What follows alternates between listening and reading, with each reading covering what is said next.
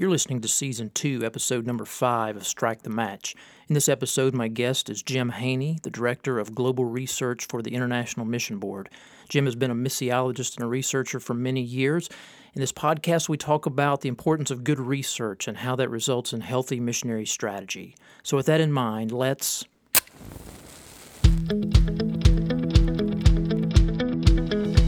Welcome to Strike the Match with pastor and missiologist Dr. J.D. Payne. Strike the Match is a podcast that addresses matters related to missions, innovation, and leadership. Now here's J.D. Hey, I really appreciate you being a Season 2 listener of Strike the Match. In just a moment, I'm going to get into the conversation with Jim Haney on research and mission strategy. But just want to give you a word of announcement for Season 2 listeners. My book, To the Edge, Reflections on Kingdom Leadership, Mission, and Innovation, is being listed at 41% off the paperback price through CreateSpace, my publisher of this book. If you like what you hear on this podcast and what you read at my blog, jdpayne.org, I think you'll enjoy what you'll find in To the Edge. And so if you want to get a copy of this book or several copies for others on your leadership team at 41% off the list price, go to CreateSpace, and when you check out, the coupon code that you need to use is as follows. I'll repeat it a couple of times. It's the letter J and the number 48ZZ7EU. That's J48ZZ7EU. Hope you get a chance to check out the book To the Edge. And now let's jump into this conversation that I had a short time ago with Jim Haney. One of the things that is critical to being wise kingdom stewards of what the Lord has provided for us today when it comes to making disciples of all nations is understanding our global realities, understanding what's taking place across the world. At the time of this recording, we're looking at 7 billion people on the planet. I'm here in the United States, third largest country in the world when it comes to population. How do you get an idea of how to be faithful with what God's given us? He's told us to go and make disciples of all nations, and that's something that we're to do. We're not to withhold the gospel from anyone. He's told us to preach the gospel to all. But as wise kingdom stewards, how do we be faithful with the resources God's given us? Financial resources, people resources, time, opportunities, a multitude of other things. And so one of the things that I have been very passionate about over the years is the issue of good research that drives healthy missionary strategy. And so today on Strike the Match, it's my pleasure to have with us Jim Haney. Jim is actually the Director of Global Research for the International Mission Board, and he has been with the International Mission Board for 35 years. He also served in West Africa as a church planter and the National Director of Evangelism for the Ghana Baptist Convention. Some other things that Jim is significantly involved in as well. He's the Registrar for the Harvest Information System, and he's also connected to Vision 5-9, which is a ministry that's related to engaging Muslim people groups. Jim has been serving the Lord in a multitude of roles for many, many years, and he is a man who comes with a great amount of wisdom from experience and wisdom from research as well. And so Jim, I just want to say thank you for being here. So welcome to Strike the Match. My pleasure, JD. Thanks a lot. Jim, is there anything before we jump in and get started today talking about unreached people groups and studying peoples of the world that we need to know about you that some of the listeners may not be aware of? Well, It's okay to brag, brother. This is okay to brag on this show. I have a wife, Donna. If we're talking about bragging, I would brag on her for sure, and two great daughters, Heather and Rachel, that are grown and married. They live in Missouri, where we were from originally before we went to Africa. I'm a graduate of Central Missouri State University, Southwestern Seminary, and Midwestern Baptist Theological Seminary. So I have those 3 degrees. And one of the things about my background is a person who has a background in sciences. I just remember when I began going to seminary that my friends all thought that I had gone crazy, with that calling, and I would probably never use critical thinking skills again. But as many of our folks do when we go to the field, it's that passion for lostness that really, I think, backs a lot of us up into research, because we just want to know how much of the world is lost and who's being engaged, who's not being engaged, and whether we use the same terminology or not.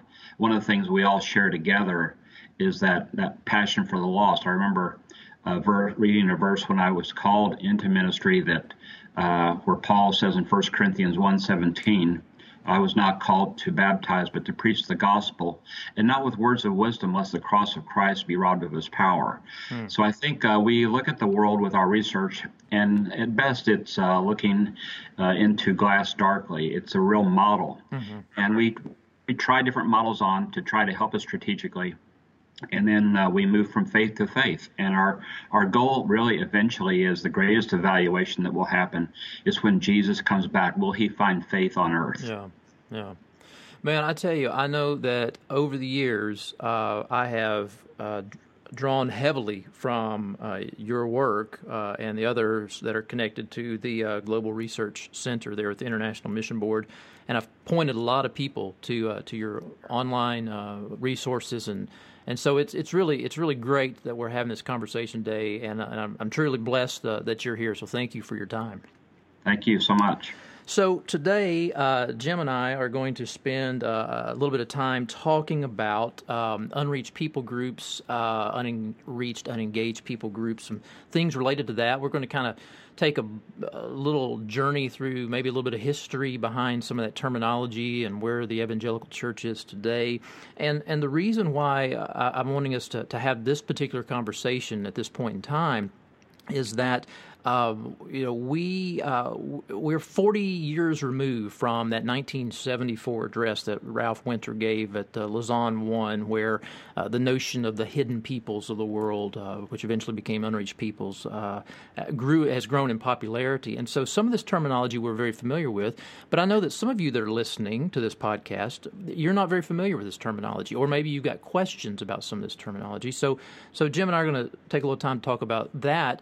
But at the same time, for those of you that are really familiar with the language as well, I think he and I are going to talk about a few things that may challenge your thinking as well today also. So Jim, let's go ahead and jump in. Let me throw this question out to you to kind of get us started. We obviously talk about unreached people groups. And define it as, or abbreviate that as UPG. So what is a UPG? What is an unreached people group?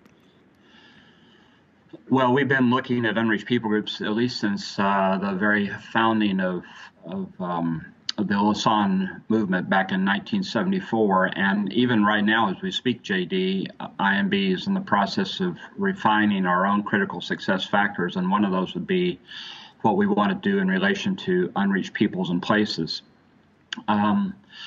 In the past, it's been defined in so many different ways, but basically when you're talking about an unreached people group, you're talking about a people group that does not have the capacity to continue the task of evangelism without outside teams. And when we talk about even engaging people groups, people get hung up at that very first step. But the real heart of any engagement, if you're getting engaged to your girlfriend, is that you eventually get married and you have a relationship.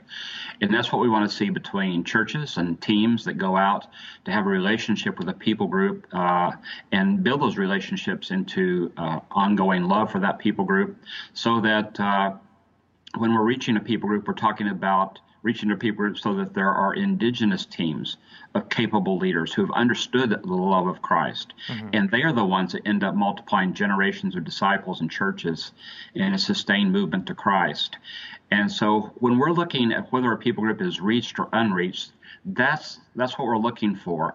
And I think over the years, one of the concerns that I have and that I'm speaking about and writing about these days is that sometimes we rely too much on the metrics rather than these qualities of seeing indigenous teams, capable leaders, generations of disciples, and with churches that are sustained in a movement to Christ. So we're really trying to see that quality as well as just the numeric indicators. So that I know that we're going to kind of talk about some of those numeric indicators in just a second. Do you sense that in evangelical circles today, that there may be maybe a move away from percentages of those that are considered evangelical, or are we going to keep those percentages but also add some other metrics to it? I don't think we'll ever completely get away from the 2% evangelical term we use for standard we use for determining whether a people group is reached or unreached. But I think we've relied too heavily on those metrics. And the reason we've done that is because of the way we view research and statistics. It's very interesting. It's one of the phenomena in statistics that people sometimes look at data or numeric data as more objective than narrative data.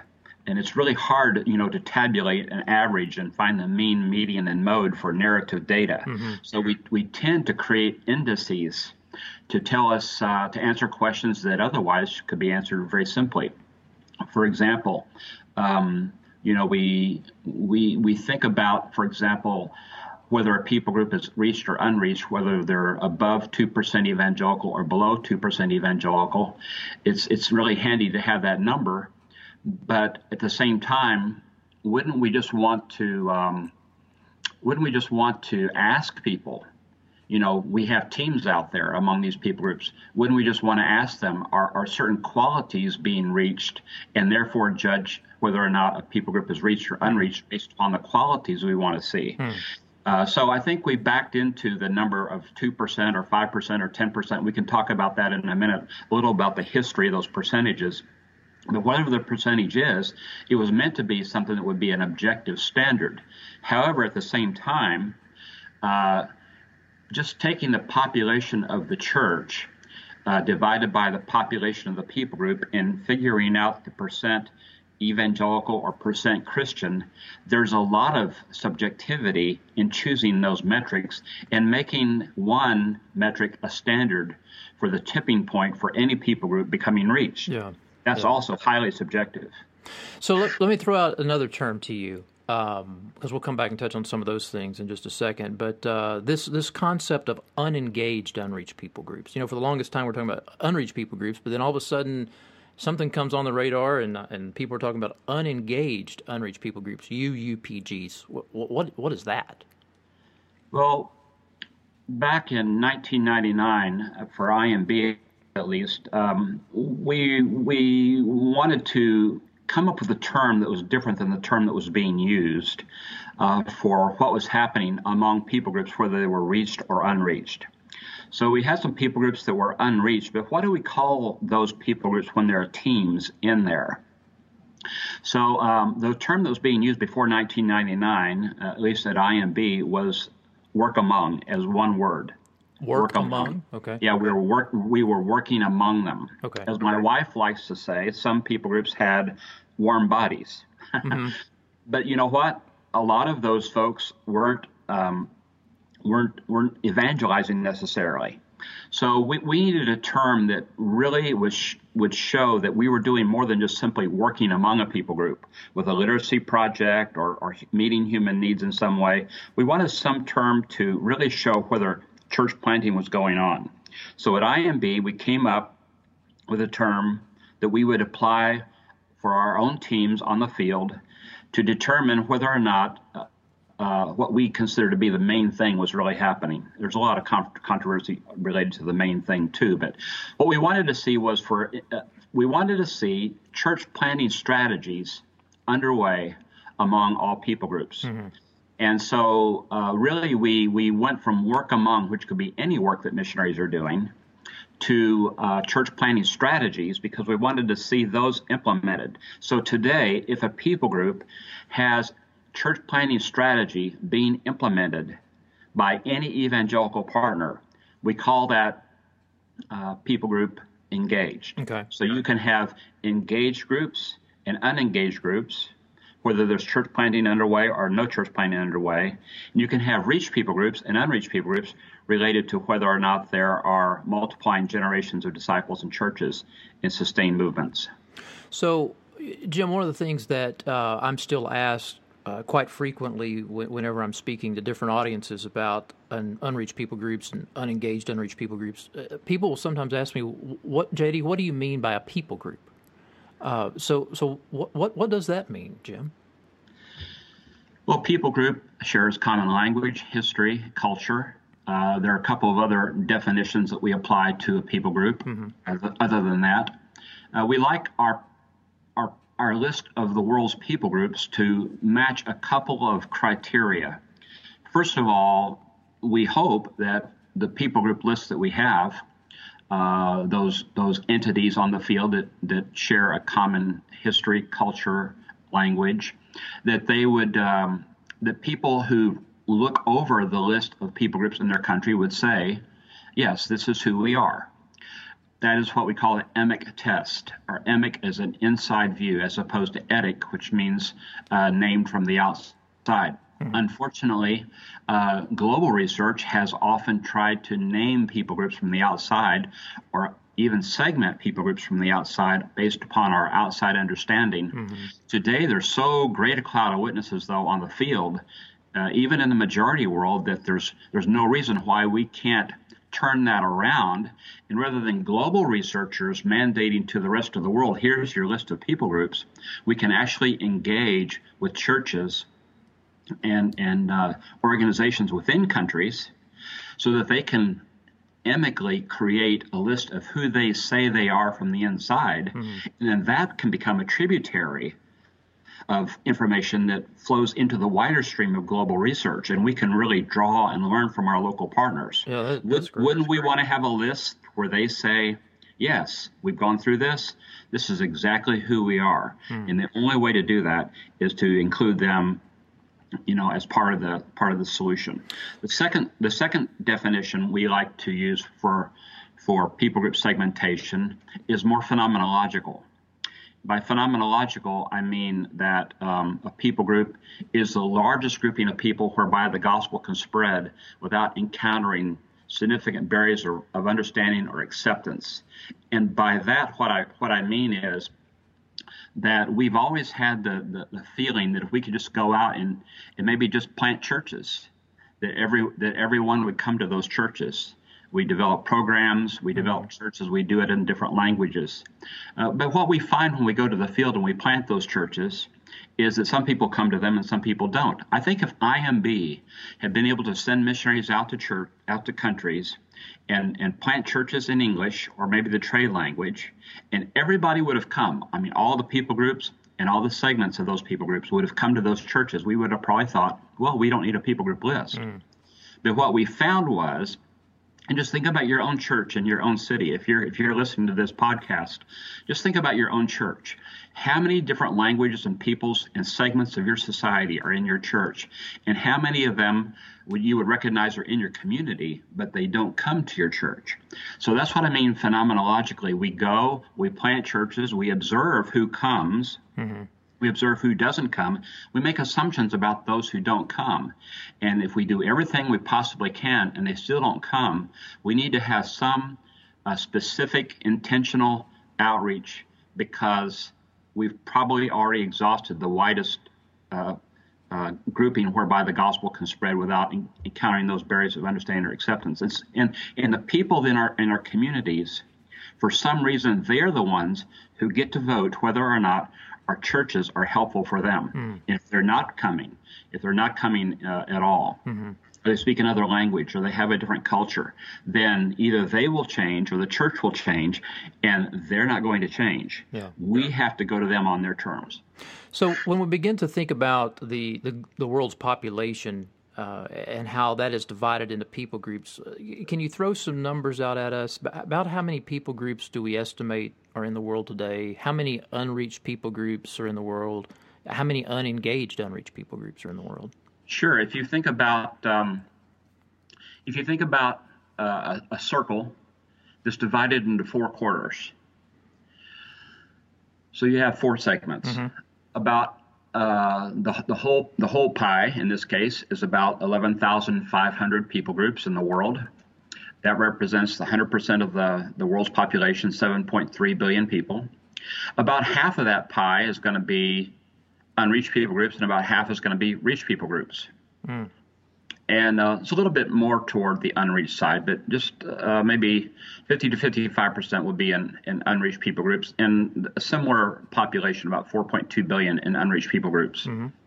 And then within the unreached, you have the engaged unreached and the unengaged unreached. And again, that's about a quarter of the pie, or about half of dividing the unreached world into two halves. The difference here is significant, though, in that while about a quarter of the world's people groups are in unengaged, unreached people groups, it's only about 193 million people in those unengaged, unreached people groups. And that means that about 2.7% of the world's population is in the 3,060 unengaged, unreached people groups. Now, that can be very, very misleading, and I'll tell you why.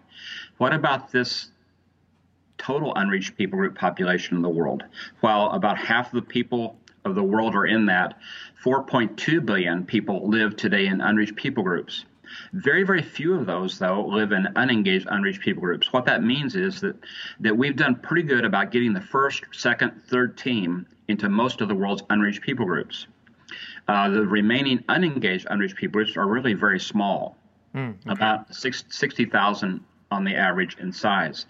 But what it means is, though, there's a huge amount of work to do in the engaged or underserved unreached people groups, because they may only have 1, 2, 3, 4 teams, and there's huge population segments there. So we really need to have a two-pronged attack. The unengaged, unreached people groups, they need their very first team, no doubt about it. Why? By what reason can we give that we would not allow a people group to have even one team among them? That has to be a focus. But at the same time, we have these that just have a few teams that are vastly underserved. 20 million, 30 million, 40 million people in a people group, or 20, 30, 40 million people in a people group, but just a few teams. They're vastly underserved. So we need church-based teams to come alongside other teams that are already there, join them in their strategy, so we can reach these huge unreached segments of unreached people groups. So that brings up a good point. Let me kind of just ask it, or let me kind of make the point in sort of a question to you, Jim. So I'm hearing you say that just because we have got among an unreached people group a gospel presence, people preaching the gospel, and even people who've come to faith out of that people group, am I correct in assuming that you're saying that the task of the Great Commission is not done just because we have some people in that unreached people group that are followers of Jesus? Sure, we want to see progress made. We want to see them get to the place. Remember what I said earlier, that the goal of engagement is actually to reach a people group. And so we could have a few teams there that are engaging, but they haven't reached the people group yet. And they're wanting to build capacity, not just of teams that come over to help them, but teams from those who are training within the country themselves, those who already understand the language and worldview and culture, the indigenous believers. We want to see them reach their own people group through having their own teams of indigenous, capable leaders that can multiply disciples and multiply churches in a sustained movement to Christ. Whenever that happens, we feel like we've accomplished two of our three goals. We've engaged them.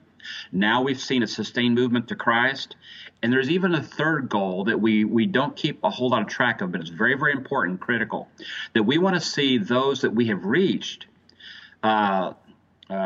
enlisted as teams in the Great Commission by their own right. And today, many people groups that are engaged in the world are engaged by people groups that a few years ago were both unengaged and unreached. And it's exciting to see these now not only no longer unengaged, no longer unreached, but they're reaching themselves, and now they're reaching beyond those people groups. So basically, you're seeing those that come out of the harvest are now becoming fruit-bearing disciples in their own contextualized churches, engaging others with the gospel. Exactly. So to put those 3 points very succinctly, unengaged, unreached people groups need their first team, no doubt about it. Engaged and underserved unreached people groups already have a team, but they need more teams until such time that they have these multiplying generations. And those that are multiplying and sustaining evangelism within their own people group, they need to go to the third step, and that is being enlisted into the Great Commission so that they also go cross-cultural. They become our partners in the harvest force. That's good. That's good.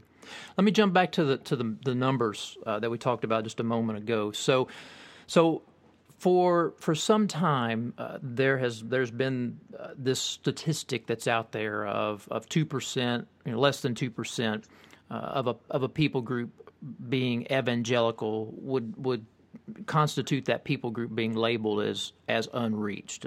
And I recognize that there are others out there that they would say, well, we also need to look at, the Christian adherence rate. In other words, 5% or less Christian adherence to, the Christian faith, and less than 2% evangelical would constitute an unreached people group. I know the IMB subscribes to that less than 2%, or at least what I've seen on the website there. So that number just didn't fall from the sky. The history, there's a history there, and so can we talk for a few minutes about kind of the history, because that number used to be very large, a very large percentage. That's right, and according to Reaching the Unreached, the Old New Challenge, edited by Harvey Kahn, who was a professor of missions at Westminster Theological Seminary, he traced out in his book, Reaching the Unreached, a little bit about the history. It was a compendium, actually, and Ralph Winter wrote a couple of chapters in there, so it was really Ralph Winter in Kahn's book that came up with a little bit of the chronology for us. But in 1974, when Lausanne began, in the explanatory introduction of the Unreached People Groups Directory, was passed out. The definition of unreached was not really firmly established back in 1974. It was kind of formless and void. But people were at least thinking about, we have some people groups around the world that just really need. They're hidden people groups. We don't see them, as you mentioned before earlier, JD. But so they're thinking about, how can we kind of get a handle on where these people groups are and what they are? So they mentioned a 20% figure in the phrase where there's no appreciable or recognized church body effectively communicating the message within the unit itself. But they came up with a 20% figure for Christians. And, as people started thinking about that, I guess from a Western perspective, a people group that has less than 20% Christians is probably very unreached. But when you think about the whole global list, if you use a 20% figure, then most of the people groups of the world are going to be unreached people groups. Right. There's very, very few that would be greater than 20% even Christian. So what their first attempt at defining the percentage was really, really too high. Then after Lausanne, they started thinking about this, and they said, well, then let's keep the 20%, but let's say that an unreached people group is a group that's less than 20% practicing Christian, maybe going to church on Sunday or going to Bible study.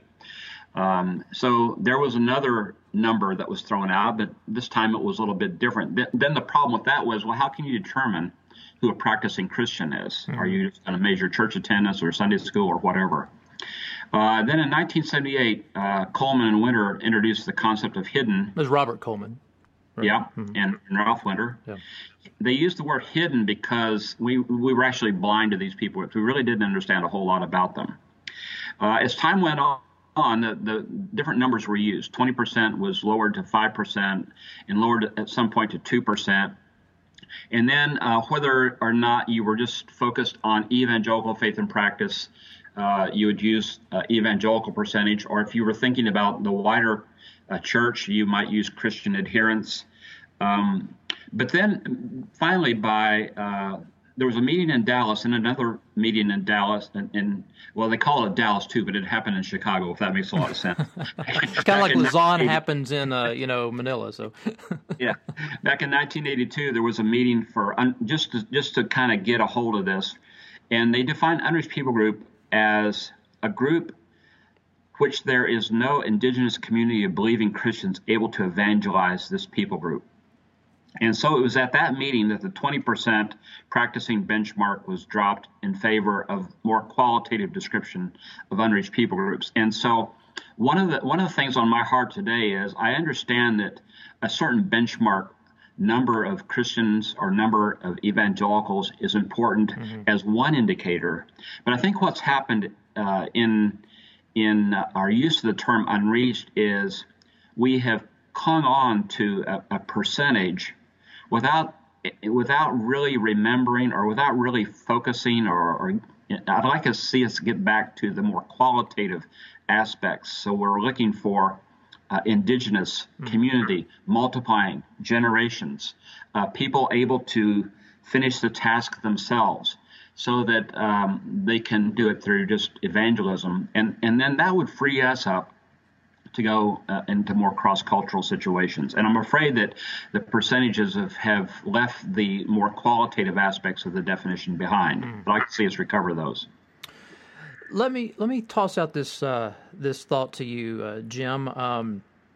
Some things that I've been chewing on for several months now, and I know you have as well. But for the sake of our listeners today, maybe we can have a little conversation on this issue. Several months ago, I started thinking about the importance of history, missions history, when it comes to being wise stewards with developing missionary strategy and giving priority to certain unengaged, unreached people groups. And I've noticed over the years that while there is a great value among missiologists to study missions history, I'm not seeing how that is applying over to our strategy and our approach to thinking about using good stewardship. And so here's the idea that I want to throw out to you. We know from church history that there are certain people groups that are living today that 2-3 centuries ago they had a Christian presence. That were among them. Yet 2 or 3 centuries removed, we consider them unreached and in many cases unengaged, unreached. So Jim, what do we need to be thinking about when it comes to this notion of looking back in history at what the Spirit has done in generations before we ever even came onto the scene, and to allow that to maybe shape how we give priority to some of these unengaged, unreached people groups, since we do have limited resources? Sure. You make a good point there, JD, because, at what point did we even have the term evangelical, right? I think the Holy Spirit did pretty well before we came with the term evangelical. That's right. Christianity was pretty successful and moved around the world in a lot of ways. Just a few points. While we do have 2 to 3 centuries ago, for example, in Europe, a Christian presence, that Christian presence did not always meet up with our definition that we're actually looking to see for a reached people group, a people group that has the capacity to continue the task of evangelism without outside teams. And so let's just say for a minute we're trying to evaluate for any generation which parts of the world are reached and which parts of the world are unreached. So from a very practical standpoint, there would be those who would say, regardless of a historical presence of Christianity or Christendom within a people group, we need to evaluate that for today. There are some people groups that 200 or 300 years ago may have had churches, and that, of course, is a Christian presence. They would have Christian adherents. They would have had people baptized into those churches. But those churches could be argued also not only did not facilitate the continuing reaching of their own people group, but for some reason gave way to other philosophies like secularism. And even in their own day, when Christendom was in Europe, it could be argued that Christendom was not only not continuing the task of evangelism, but it was a barrier to evangelism. I know from my own English Baptist history and my own French Huguenot history that some of our ancestors paid a great price for sola fide and sola scriptura. At the same time, IMB does not evaluate a people group on the basis of their religion or church alone. We recognize that even in the Southern Baptist Convention, we have many who would call themselves evangelicals or Southern Baptist who may not be saved. Right. They may not have personal faith in Christ. We would be wrong to call them evangelical in faith and practice, even though they're in evangelical churches. Also, at the same time, in Europe, we will have charismatic or born again or evangelical portions of Catholic and Orthodox churches where even though they are in that tradition, they may continue in that tradition for some reason, maybe because of their own family or their own culture, but yet these people are born again. Right. So one of the things we cannot do in the current day to evaluate whether or not someone is a believer or not is to take numbers from self-reports from churches and even conventions and say that that's the number of people who are born again. What we have to do is we have to look and see, and we can do this because we have teams in these people groups. Do we see any evidence that regardless of what people call themselves, that evangelical faith and practice is unfolding through making disciples, new churches, training, and by this simply, here's what we're looking for. We're not looking again for the stamp or the church or the religiosity that you carry, but what's happening in your life. We want to see the following in evangelical faith and practice. We want to see people who know that Jesus Christ is their sole source of salvation through personal faith in him. And it's that personal faith that saves them. And after that, and as a part of that, conversion and regeneration come through the Holy Spirit. We want to see the Bible as primary authoritative, inerrant, infallible. And we're very suspicious of churches and denominations who raise something up to the same standard and primary authority as Scripture.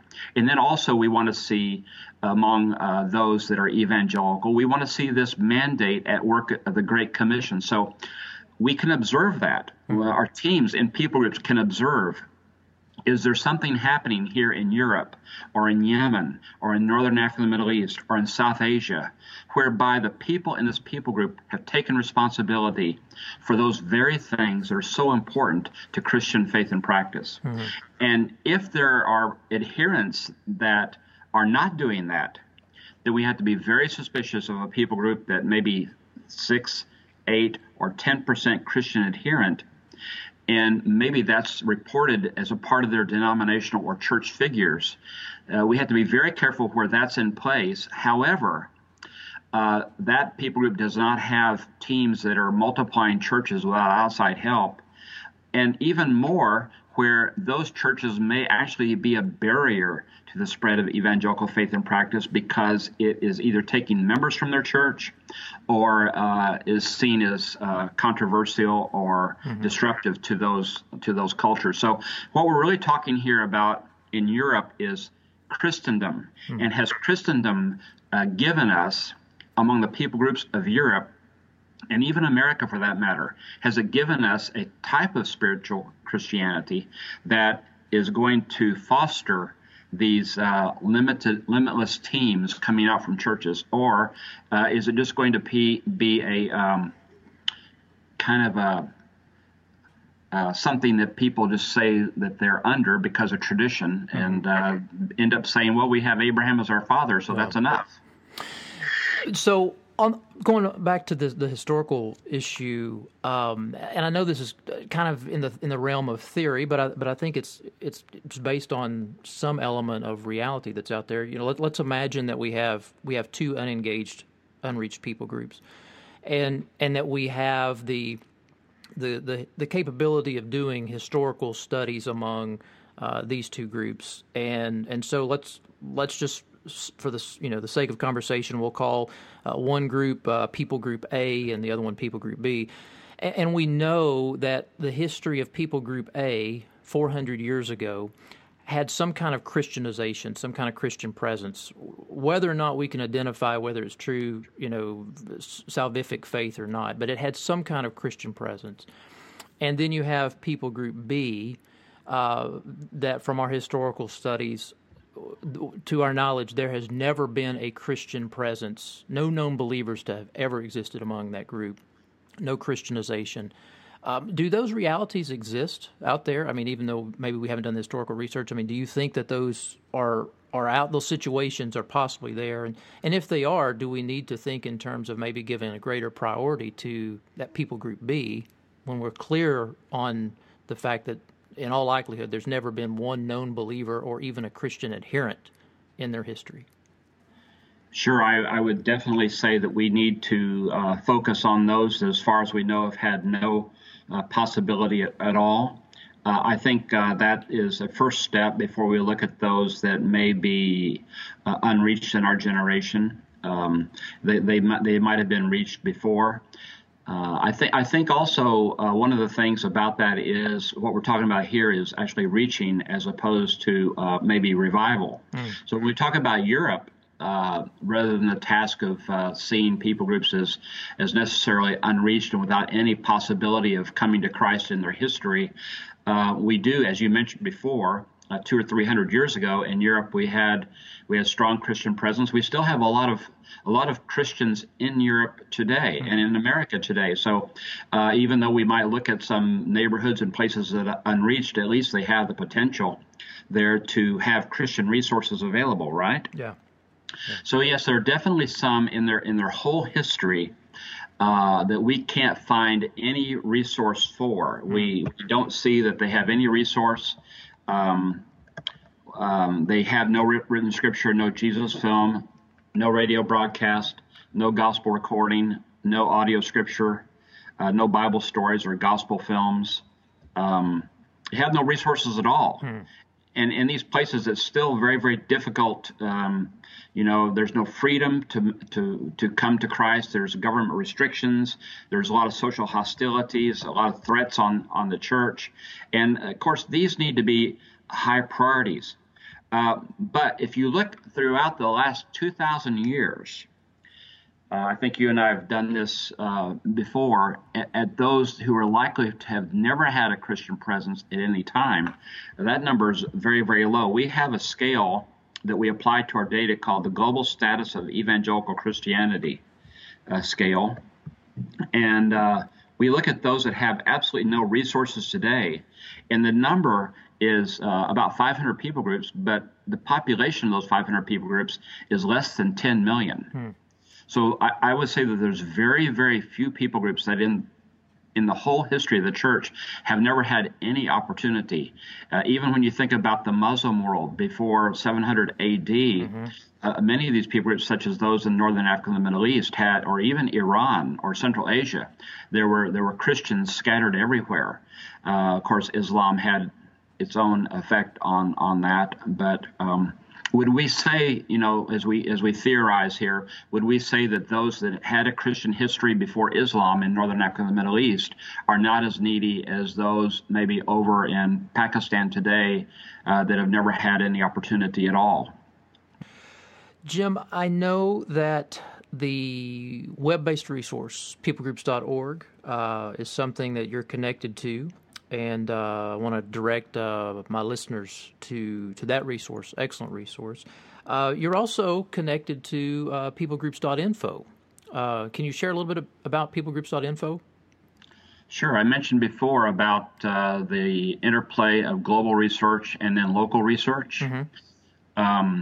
I think in the past we haven't had a whole lot of crowdsourcing of local research. It's been pretty much people that sit in a chair like I do who, are the global researchers, they're the global analysts, and they're the people who have an eye on the world and this and that and the other. But today, we just have to really value crowdsourcing. And so global research maintains peoplegroups.org to show us a list of people groups that are found in any country. And we can also turn that around to show the countries of the world that any certain people group is found in for the diaspora. But what we put on a global list is one instance of a people group per country to answer the question for the church. We want to engage the Harsusi in Oman. Where else are they found? And so the Shahara and the Tagali and the Wali and all these, the Berbers, what countries are these people groups found in? So peoplegroups.org answers the question, is there a people group that I'm looking for in this country? Or what are the people groups in any country? However, what it doesn't show is the locations of that people group in any country.